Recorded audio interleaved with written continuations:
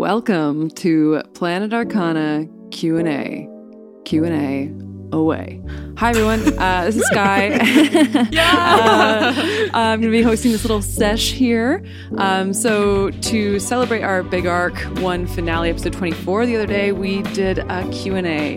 And we wanted to do something a little different. We wanted to hear from you, the listeners, any questions that may have been wriggling around in your heads regarding the Fifth Collide, the characters, the DMs, the players, and all things actual play, D&D, TTRPG related.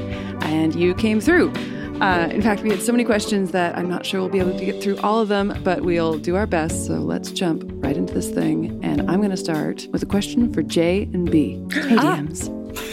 And this is a question from @Pira. To me, this podcast was a piece of art. And because art influences art, I wanted to know what were some of your artistic influences before you kind of had the idea for this world, if any?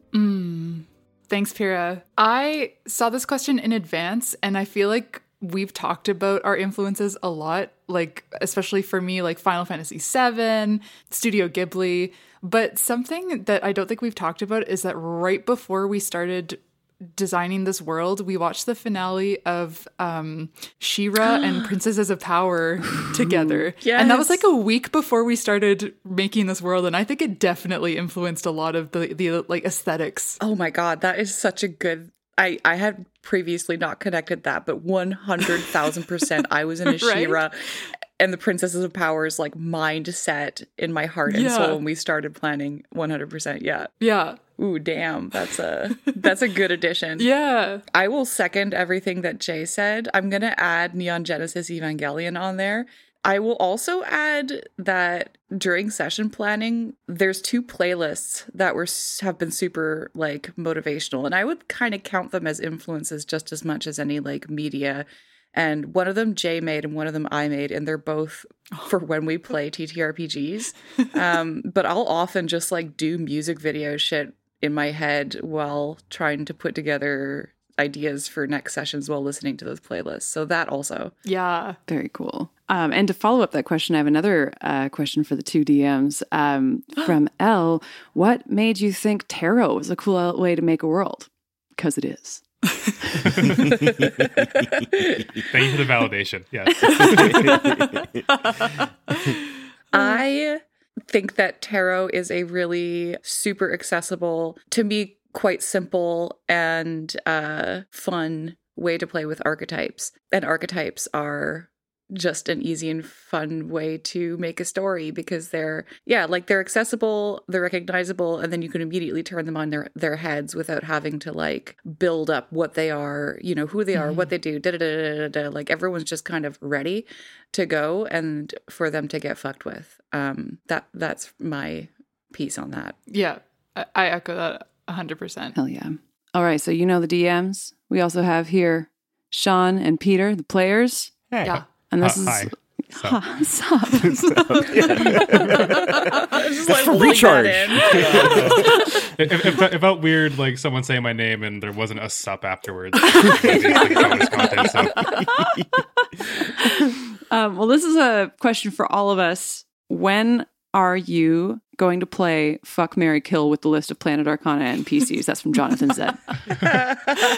I thought of mine before this. Yeah, like this was like one of the questions that caught my eye a couple of days ago, and I thought very hard about this. I have 2 answers for this. If we're doing just like the 3 characters, going to fuck Crater, just because he's big. And you know, big hands, big socks. Gonna marry Riot for the clout and the influence. Yeah. And I'm going to kill Celestine because you're a child, and I feel really bad, but there was no other option. Hey, Celestine is not a child. Celestine's not a child. Celestine gets treated in childlike ways and behaves sometimes in childlike ways. But let's just for the record and you know to clarify all of the drug use and whatnot. Celestine is not a child, all right? He just didn't complete his journey. However he may feel about himself, he's not actually a functional child. Sure, I think in Crater's eyes, though, like he's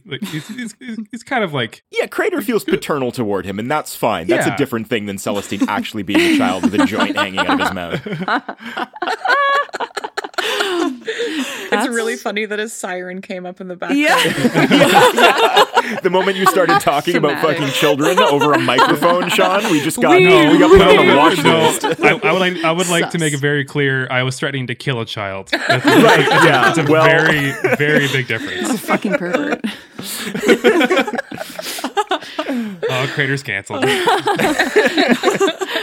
That was awesome. The question did, however, refer to NPCs specifically, Oh, it's which I'm down for both of these, to be honest. I'm down for both. I'll say mine because I have them ready. Fuck Yeehaw McGraw, no explanation needed. Marry Bon Bon Vibrato Solmazate. Money, status, that voice, it all. I love it. And kill fuck Swearington because he is an eldritch god. And he must be taken out. Oh god. I'm gonna say fuck J Detective, and that's it. Whoa. No, this is an equal exchange. You have to kill somebody. I'm gonna fuck J Detective. I'm gonna marry. I'm also gonna marry Bon Bon. Just seems like a really secure future. Yeah. And then I'm gonna kill Harley High Stakes because y'all didn't. Yeah. All right, I'm going to go with a shock value one. I'm going to fuck Swearington. Oh my god. I'm going to marry the hags. And I'm going to All kill of them. the baby androids. The baby. Every baby android. This felt like an episode of Fear Factor. What the hell is Skyler? God. Oh my god. Oh my god. Oh boy. All right. Hag quadruple. Oh my god. Boy, oh boy. All right, is it just me? Am I the only one Yep. left here? Oh goodness. Okay. Don't think, just fuck. Don't. All right. Well, it's obviously fuck Linger. It's obviously fuck Yeah, Linger nice. because Oh, shit, he's yeah. so handsome, and you don't want to marry somebody that handsome because everybody else is just going to be after him. Yeah. He seems like a nice dude, but I don't want that. I don't want that kind of pressure. So yeah, fuck Linger. Marry. Oh, you see, I know things that the other. I know things that aren't released yet, and so as a little teaser, I'm going to say, for reasons that nobody knows yet, marry Honeypot. That's. I'm going to say Whoa. marry Honeypot, kill Aqualung, because, Yeah. well, we did. There you it know. is. I was waiting for someone to say Aqualung. Yeah, well. I literally. Great. Check. Let's end this here. 'Cause- It's only going to get uglier. okay, here's a good one. How do you come up with NPC names? And there's also a note here, Boudoir Finger Brisket. Sorry. Finger Oh brisket. man. I take that weekend. There's got to be a finger Just brisket shredded. Boudoir Finger Biscuit has to be one of the most colorful names I have heard in any D&D podcast. So this is a question from Lulu. Lulu. I feel like the story behind Boudoir Finger Biscuits will tell you exactly how we name all of our NPCs. So I'll let you two take that one. Fucking. So I want to take credit for Boudoir Finger Biscuits, and that is like the only name I can take credit for in this entire world aside from Celestine. But Boudoir Finger Biscuits was literally written on a package of cookies that we had, and I swear to God, if you Google Boudoir Finger Biscuits, you'll find that package of cookies. And we were just sitting there eating cookies one night, and I'm like, Boudoir Finger Biscuits, had myself a chuckle and was like, that's a Planet Arcana name, and B just wrote it down and eventually used it. If you say names in front of me, they're mine. Oh my God. Yeah, vibes only is how we pick names. So it's a combination of like a resume and a roast or a nickname. Any of those things are apt ways to name your characters in Planet Arcana. Should we reveal what J Detective's full name That is? is such a great Please. idea. I- Oh my god. I would like to point out that I guessed this the day after we had first met this NPC because I know these DMs too well. It's really dumb. Sean, do you want to reveal it? Yeah, so J Detective, thinking about the way of the minds of our DMs work, I had pieced together pretty quickly that JD stood for Justice Detective. Oh my God. Sean was like, I was like, what do you think it stands for? He was like, I don't know, Justice Detective Detective. And I was just like, no. How did you guess? Fuck you. Whoa, that's so specific that you guessed it. Well, like, I don't know, the J, like he's a cop, right? So like, Yeah, no, it's brilliant. I guess justice in some sort of way. And then the dumbest thing I could think of was detective. So, Detective. I mean, that is the Detective. name that JD would assign himself. Yes. Mm-hmm, for sure. Yeah, that's his whole identity. It I has the mean, practicality of JD written all over it. Yeah. And it's dry as a fart. Okay, so speaking of reveals, here's a question from Judy. It's very interesting.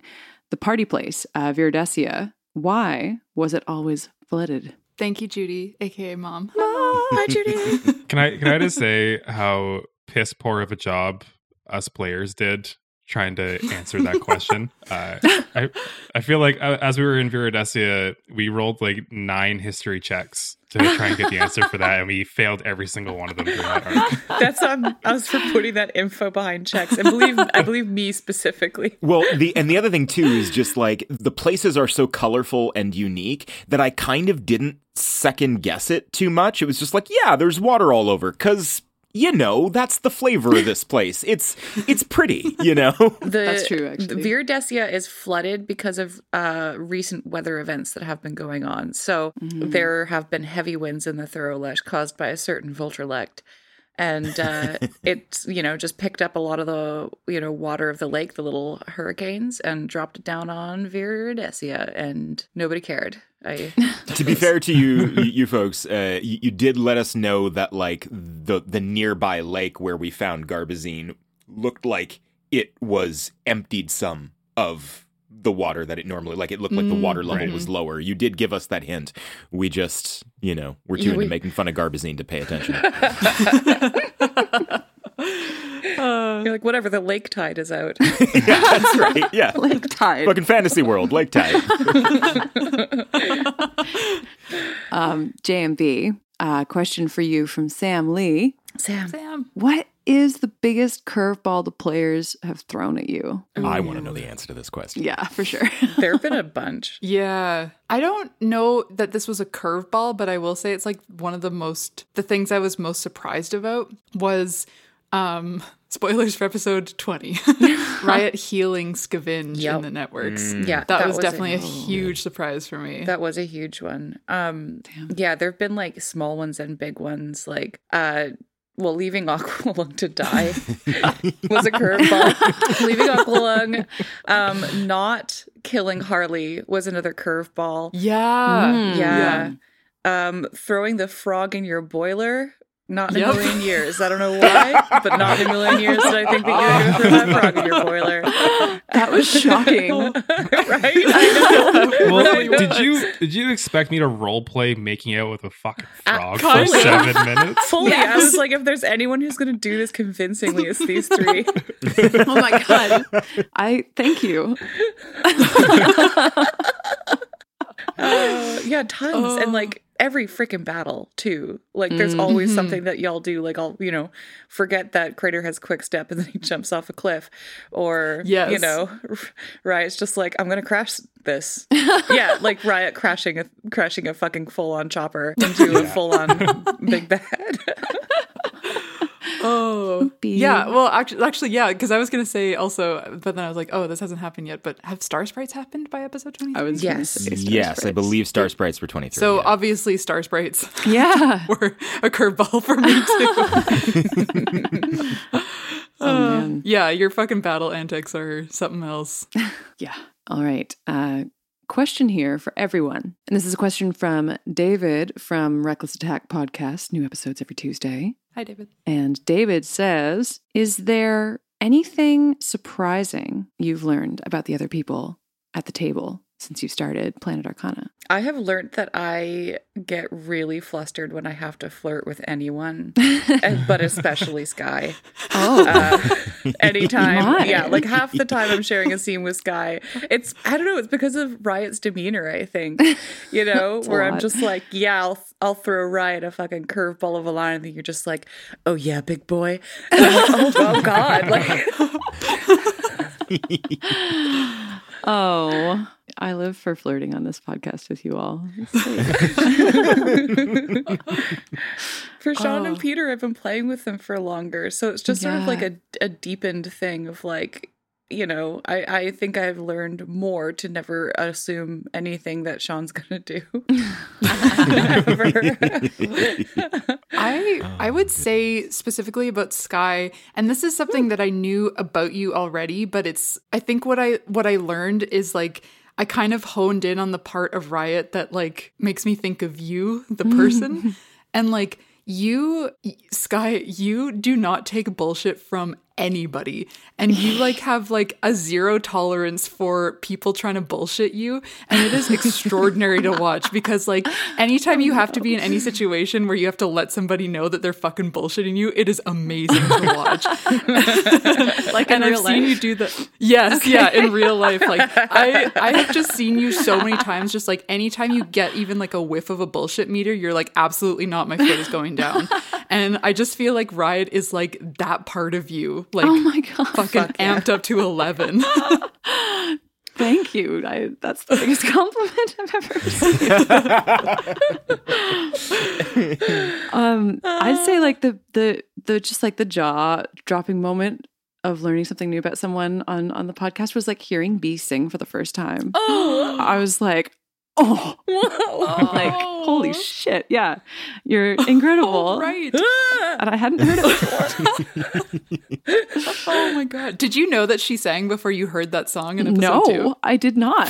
So you can imagine my awe. What is happening? That was a great surprise for you and Riot. Yeah, exactly. Yeah, there you go. This is literally the best moment of my life. Oh my God, that's nice. I think for me, it'd probably be Peter, because like you and I have played together for 5 or 6 years now. Yeah, I feel like every character that you've played before this campaign has been kind of like a rich, stuck-up asshole. Really? I don't think that there's any. I think there's exactly one of those, and you're just painting me with the Pemberton brush. I can think of 2. That's.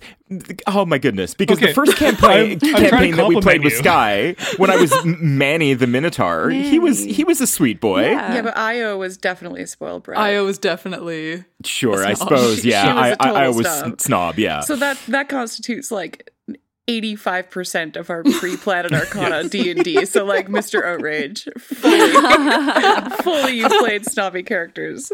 So with that in mind, like I want to say, like, I loved all your characters in the past, but it's been really cool seeing you play Celestine, this like vulnerable, somewhat innocent character for the first time. I've never seen like this side of you in D&D before, and it's like really exciting, and it's really nice to not be intimidated by your character constantly. We have had a bit of a history of my characters maybe picking on your characters just a little bit, and so yeah, no, it's nice to have a different relationship. But thank you, that's very sweet of you to say. Thank you. Yeah, that was something also I'd never seen Peter put that side of himself on the table. That vulnerability. Yeah, that's usually just for you. Well, yeah, well, I mean, Pemberton and whatever, like you put your arrogance down on the table, and it's great fun. And the vulnerability is, I don't know, it's just really heart-rending. Thank you. You got range. I do miss that arrogance, though. Well, yeah, but you get that all the time. For me, let's not talk about me now. For me, it's actually Jay. And as much as, you know, like like again, we've been playing together for years and years, but I think Jay, you consistently surprise me with the subtlety and range of your NPC voice work. Yep. You know, and like stop. I think Yeah. like obviously due credit to B. B's voices are amazing. I suppose that's not as much a surprise to me because I live with all those characters all the time, you know, and B lives with all of mine, you know. But for you, Jay, I feel like you've got this great way of it's even if you're not doing something drastic with the quality of the voice itself, it's there you really capture a different way of speaking, a different cadence for pretty much every single character that you voice, which is mind-blowing and phenomenal, and to me, like, in many ways more impressive than just putting on an accent. Like, you get these speech patterns down and it's consistent and flawless, and it consistently surprises me. Yeah. Wow. I fully freaking agree. Like, I feel like Jay's voice, like, character voices are very, like, identity driven. Like, who is this person, and, like, how does that affect how they speak versus I'm gonna do Harold Zidler but femme, which is my that's Harley. Well, Harley, I yeah. honestly, I mean, I just want to say, like, super quickly that, like, I learned everything from you, Peter, and you, B, like, playing with you and the voices that you guys do. I mean, I learned so much from B just in, like, the first couple of weeks of doing this podcast, where B, like, I remember doing prep, and sorry, I know we've been on this question for so long, but I remember doing some prep, and I was like, okay, well, I'll run the sessions, and B, you do NPCs. And B's like, I'm not going to do every NPC. And I was like, no, but I think you should do every NPC. And B was like, no, like, that's not. And then I, like, you know, like, I've just learned so much being opposite B, especially to do with, like, NPC work and voice work. So I thank you for the compliment, but I'm going to tennis racket the compliment ball back into your side of the court. My God, I'm collecting so many great fucking compliments today. Okay, alrighty then. JMB. That's a very important question. It's from Audrey. Yeah. Audrey. And that is, how did Yeehaw convince Edict to go on a date? Oh, yes, please. Okay, Must know. I thought about this for a while, and I really think it was the other way around. I really think Edict was the one who asked Yeehaw out. I would agree with that. Absolutely. Interesting. Yeah, I feel like Edict invited Yeehaw over on the guise of, like, conversion. But then there were, like, candles set up and, like, a nice dinner for two. I also imagine, like, a long buildup of, like, tables, like, blackjack games of Riskotech played where, like, you know, they each go to, like, reach for the pot or whatever. I don't know why they'd both do that, and their hands linger and touch, and you know what I mean? Like, it's just, it's a long time coming, I feel. Oh nice. my God. I'm gonna get nice. right to some It fan is fiction nice. when we're off this. Oh my God. Audrey, draw it. Just send Jay erotic fanfic of Yes. us. Like, not. You heard it here first, folks. An eventual perk for our Patreons. Who's to say? Oh my God. That I'll fucking do it. Oh my God. do it. Fucking do it. Oh my God. All right, I'm going to actually continue on this set of questions from Audrey. There was one that I was very interested in. What is the most popular recreational situation that one might find themselves offered drop silver? Nice. Ooh. I have a Please. 4,000% bulletproof answer here. It's when you scale the Jaggedy Jacks, Yep. Oh, there you go. and then you take drop silver for the way down, and it's a real rite of passage for just anybody. Oh my Wow. God. I want to do that. I was going to say, gang, we Right? need to do that. We actually need to do that. And Absolutely. now that I think of it, how come we have not sought out more drop silver? It just seems like it would be awesome to have on hand. Yeah. I will say, just a little peek behind the screen, there have been a couple times and a couple random encounter tables where you have missed other types of blank silver. Oh, really? Oh. That's upsetting. to Oh, know. that's tasty. That's tasty. Yeah. Yeah, I guess because we have so much drug creation within the party, there's a lot of drugs to be had already amongst the three of us. We don't seek out a lot of, like, external recreational drugs. You know, we'll go and drink from time to time, you know, as a as a party, but we don't end up looking for recreational. But we are missing an opportunity here to try all of the silvers. Shit silver. Yeah. That one's over the counter. It's just a laxative. There's probably one in this world called stiff silver, and it's just tiny and blue. Stiff silver.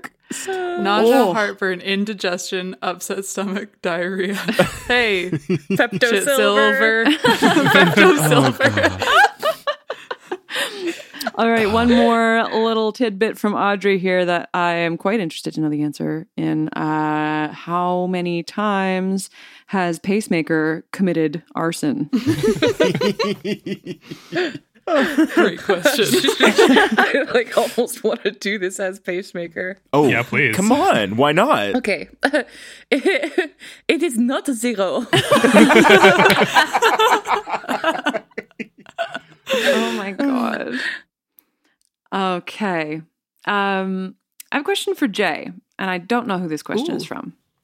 Can you take us through the process for creating the music for a scene in Planet Arcana? Do you have like a favorite virtual instrument or sound that really works in the Planet Arcana world? I go through phases with my instruments. So I definitely write songs in batches, and usually that batch will have like a lot of this instrument that I'm really into at the moment. So like I think like per episode, like I think maybe episode chunks of like 8 or so will feature a lot of the same instrument.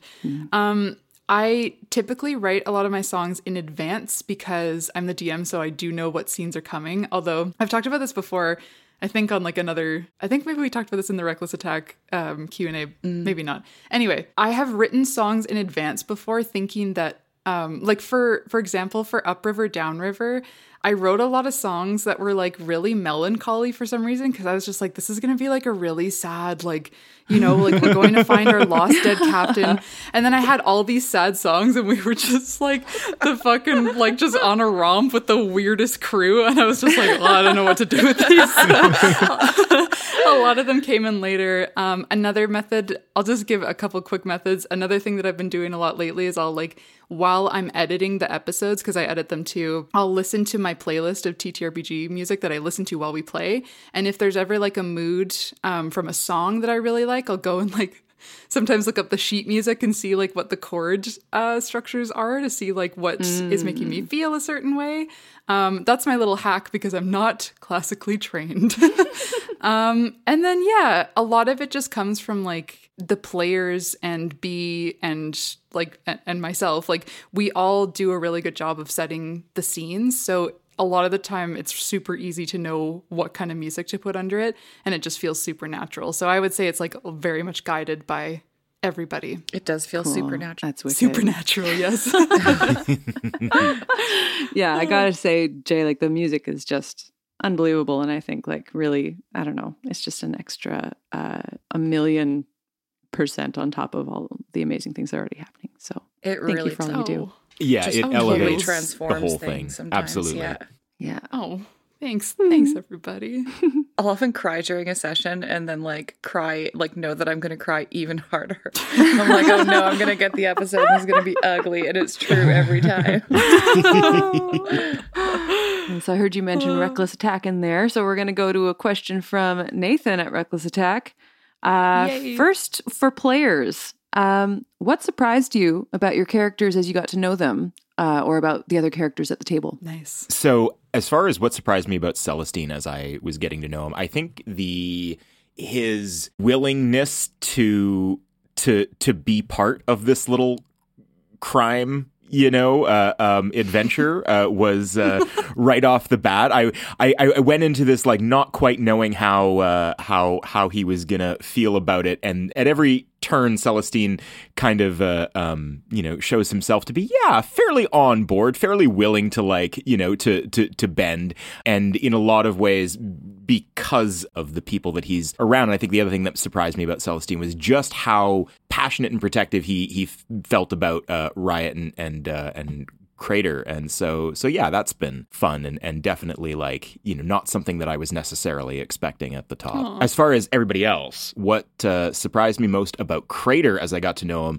definitely the like fluffiness of Crater, like the absolute sweet cinnamon roll dad energy that Crater has. Like when you pitched Sean a drug dealing barbarian, I could not have expected that he would be so paternal, and so that's been really cool, and it's adds a lot of depth to that character. This like kind of reflective fellow who feels like he's nearing the end of his life and whatnot, and what that does to him. I would be interested to know Crater when he was young and see how different he would be, if he's more what I imagined a drug dealing barbarian would be, 20, 30 years ago. Sure. Oh. As far as what surprised me about Riot, and this is really a testament to you, Skye, and like what you've been able to pull off from an acting perspective with Riot, is like the real stark dualities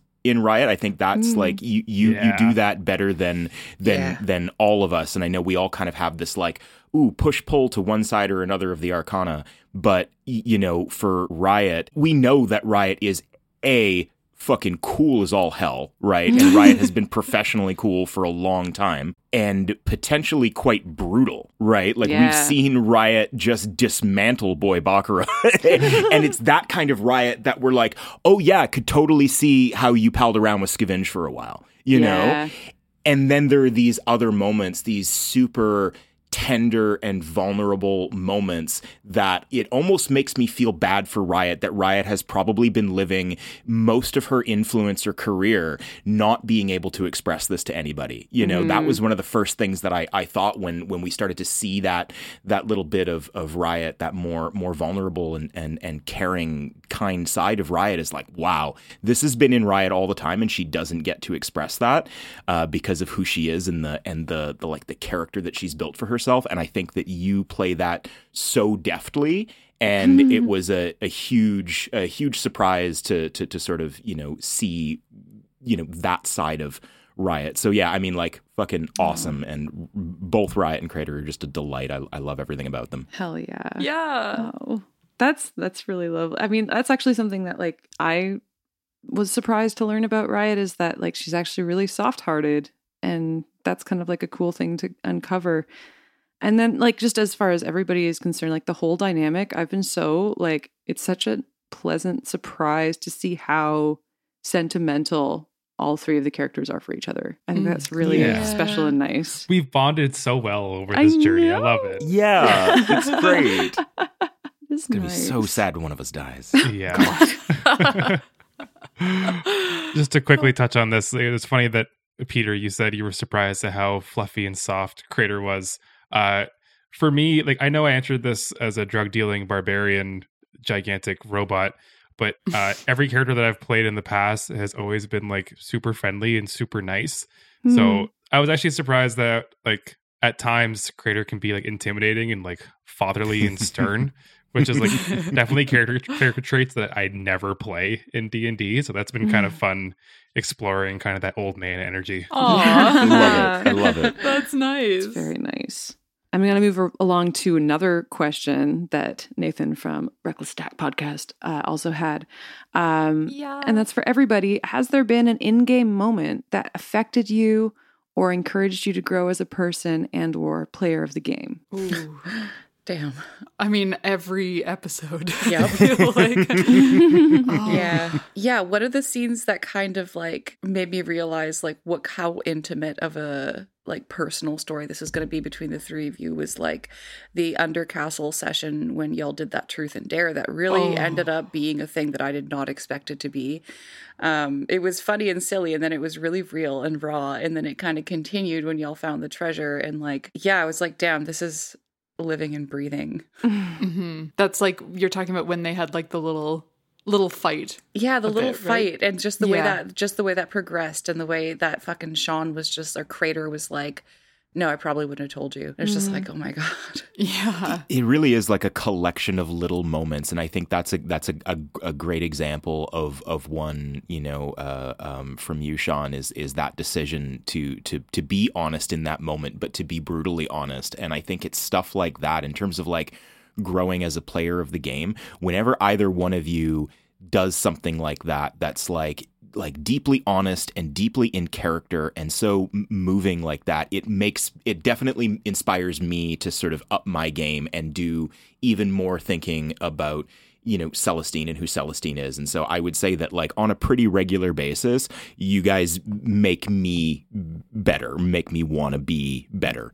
I feel sort of the same way that like I don't think I could pick one moment, but I will say that I feel like and I don't know if y'all feel this way too, but I definitely feel like every session I leave more encouraged to be more vulnerable with everybody because everybody brings that 100% to every session and really shows a lot of themselves. And that's not an easy thing to do. It's emotionally exhausting. Like it's, especially because we play for like 4.5 hours sometimes and everybody comes in and just like lays their fucking emotions and vulnerability like out for us to play a game with, and it's really, really inspiring. And it's just like every time we do that, I'm like, I want to do more. I want to be more for you all because I feel like you give so much. Everybody gives so much of that and themselves. I like when I started on Planet Arcana, I hadn't I think the only other full like D&D campaign that I done was with all of you and my partner Mick like last year, and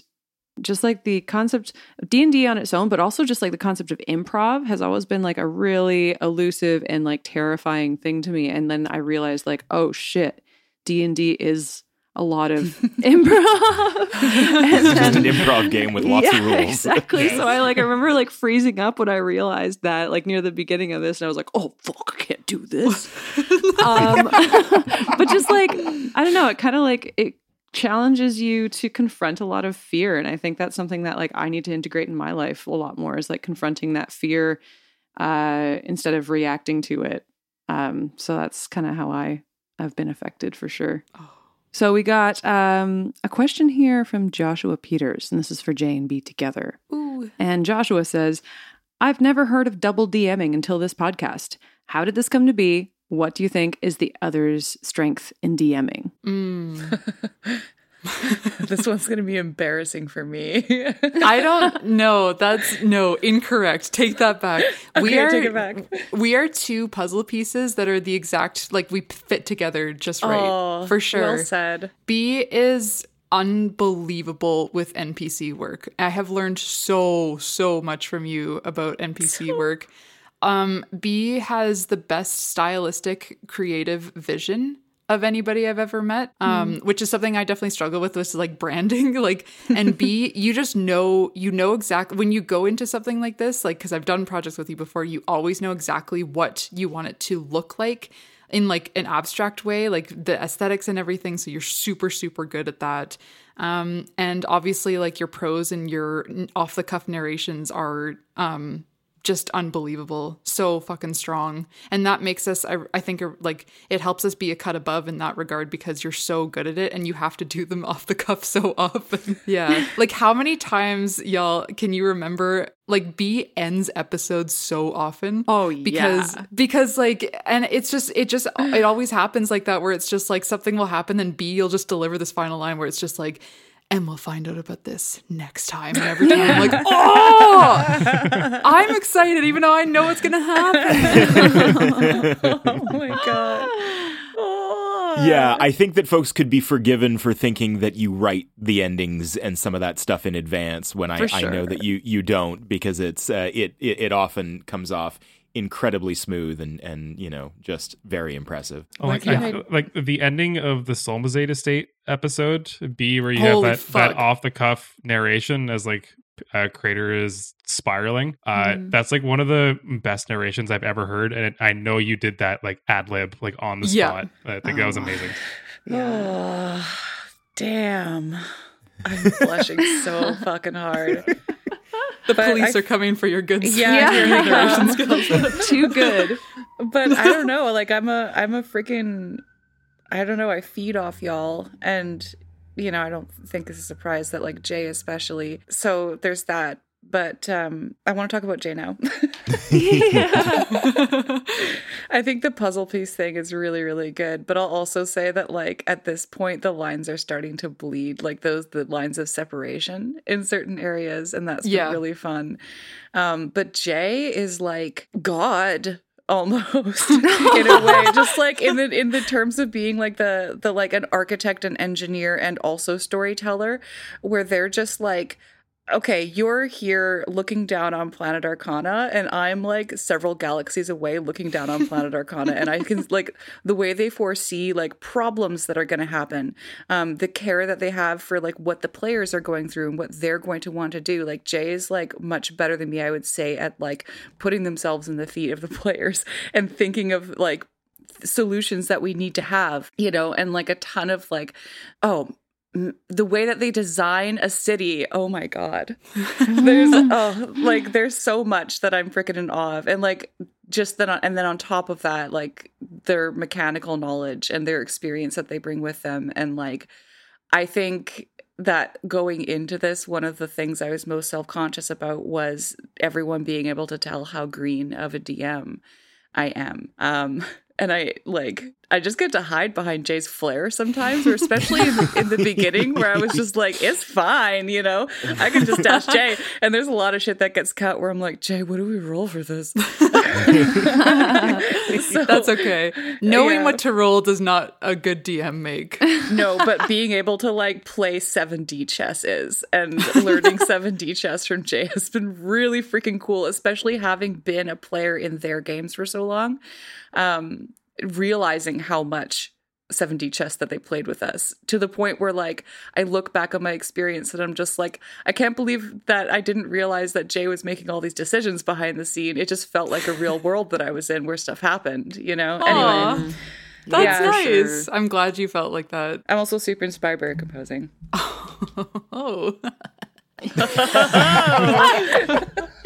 Why is that so sinister? I don't know.